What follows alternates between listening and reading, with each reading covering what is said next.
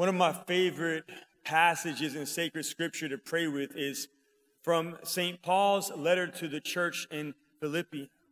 He says to the Philippians, he says, "Do not be anxious about anything." This is what the Word of God tells us, do not be anxious. But what happens whenever we are anxious? Throughout my life, I've had different seasons where anxiety has been heightened. Sometimes it's lessened. And some people will tell me, well, Father Josh, all you have to do if you experience anxiety is just pray.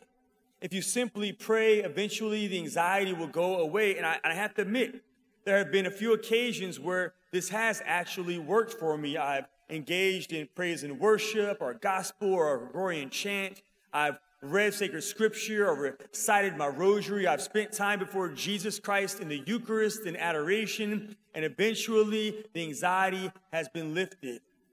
But those experiences where just praying are just few and far between. That's not the normal way that God typically heals us whenever we experience profound anxiety or even depression or despair.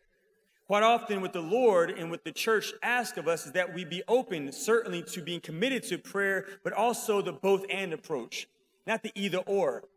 Whenever I've experienced anxiety and found the most freedom have been the seasons where after prayer I've been inspired to reach out to my counselor, to my licensed professional therapist who's been able to accompany me, not just a priest in spiritual direction, not just a priest in the confessional. As a priest, I am not a licensed professional. And so when people come to me with anxiety, I can certainly pray for you for healing and deliverance, but that's about as far as I can go because I am not a licensed professional counselor or therapist. For me, whenever I've experienced profound anxiety, the Holy Spirit has drawn me to open up, to reveal my heart to a therapist. And that therapist has been the one who's helped me to find freedom, who's helped me to experience the lifting of the anxiety. Other people who experience far worse anxiety, far deeper depression, have been invited by their counselors or their therapists, their doctors to take medication. And sometimes we say, but I don't like medication. Again, I would prefer to just pray it away. I don't want to take medicine, but the thing is this, medicine is of God. In the Old Testament, the Word of God, in the book of Sirach, chapter 38, the Lord tells us in the Scriptures, and we must remember, the Bible is inerrant. That means without error. The Bible is infallible. The Bible is totally inspired by the Holy Spirit. And the Bible teaches us in Sirach, chapter 38, that if we want to find healing, we need to first and foremost pray to God, but then after we pray to God, we need to go see the doctor who God has given us. And upon seeing the doctor, we need to see the pharmacist who will give us medications. This is biblical. This is a biblical approach to finding ongoing healing and restoration and renewal. Though I can speak to anxiety, there are certain things I cannot speak to, which are depression and even despair. But just because I can't speak to that reality doesn't mean there are not saints in our Catholic Church's 2,000-year history who did not experience profound seasons of despair, discouragement, and depression. One of those saints is a woman named Blessed Benedetta Porro. She died in the 1960s. She was a college student studying medicine in the 1950s. And while she was in college, she went deaf. She lost her ability to hear. And pretty soon, she lost all 5 of her senses. She became a paralyzed woman. This led her into a deep depression. She lived on the 7th story of an apartment complex, and all she could do was write. And she would write to her friends and tell them, there are so many days where I am tempted to jump off the apartment, to kill myself. I don't want to live. But the only thing that helps me is the both and of prayer, my relationship with Jesus, engaging the Lord in the sacraments and worship and the rosary and scripture, adoration is prayer, but also for her, it was also the intentional community.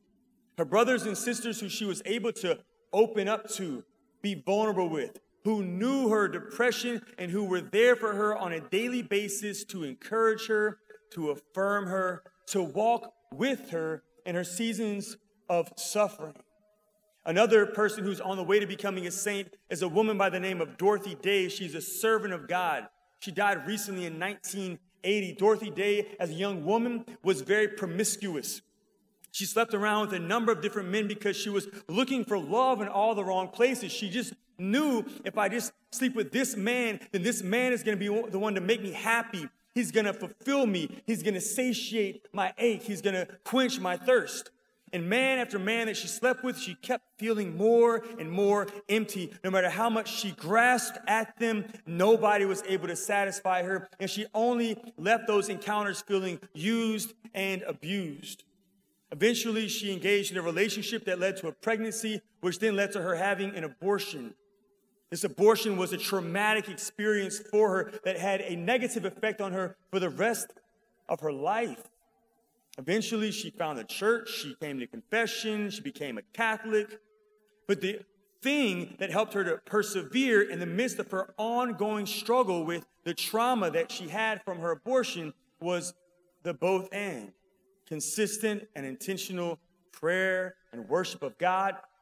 But also for her, what she found helpful was going out of herself and finding other people who were suffering, other people who were lonely, other people who were depressed, other people who were marginalized, other people who were disenfranchised, and she served them on a daily basis, morning, noon, and night. And this was healing for her.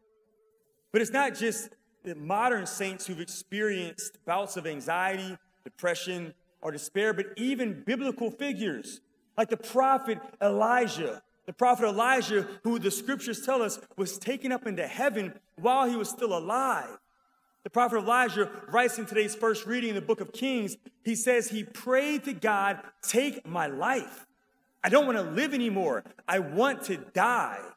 For a man to pray that prayer to God means that he was going through a mental breakdown. He was experiencing severe depression. He was in a moment of despair. And how did God respond to his prayer? The Lord sent him an angel who ministered to him by encouraging him to get rest. We all need sleep. He took rest, and the angel encouraged him to eat food. And then after that, he rested some more, and then he ate some more. That is what helped him to continue to persevere in his particular unique walk toward eternity. There's some of you who are gathered here today at Mass who are experiencing anxiety right now.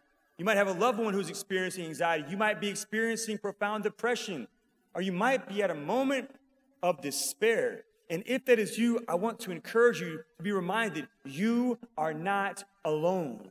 There are other members in the body of Christ who are saints, who are blesseds, who are venerables, who are servants of God in heaven, who also experience that. And there are also other brothers and sisters in this church who are going through it today as well. So what can we do to persevere, to experience levels of freedom while we are here on earth?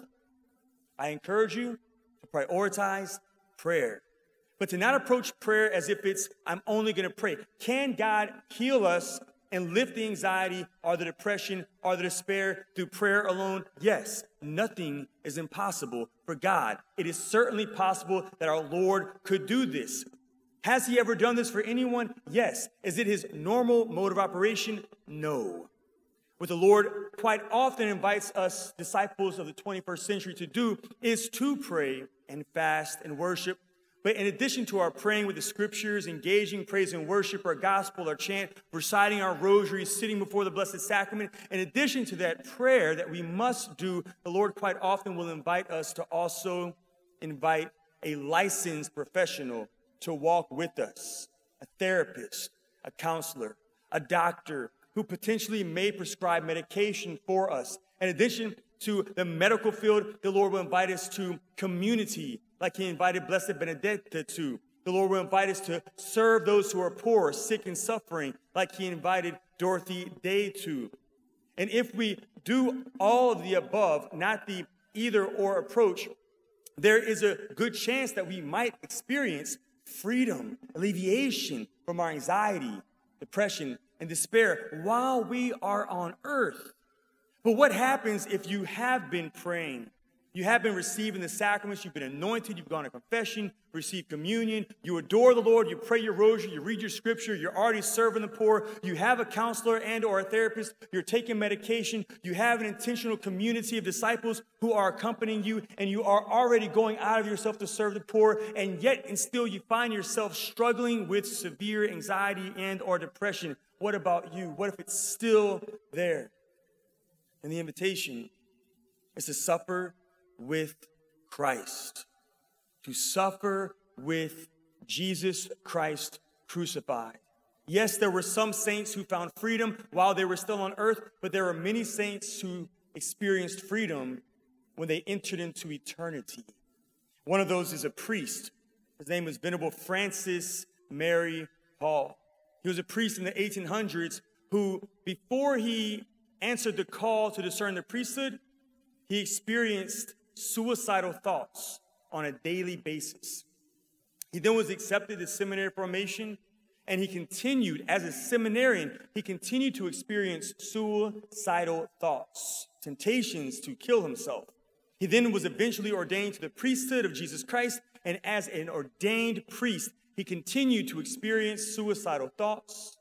He then founded a religious order. He's a founder of a religious order, and as a founder, he still experienced suicidal thoughts.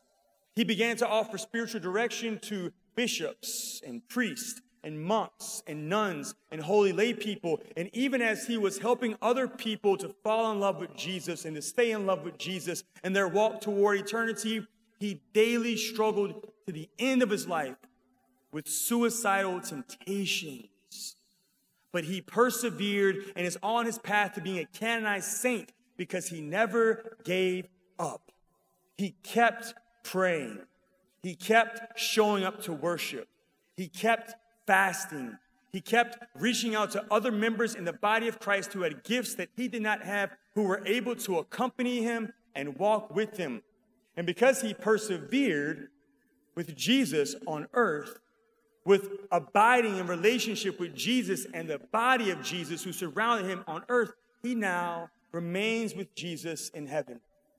And that which he is experiencing now is what God desires for all of us to experience. Freedom. Freedom in Christ Jesus.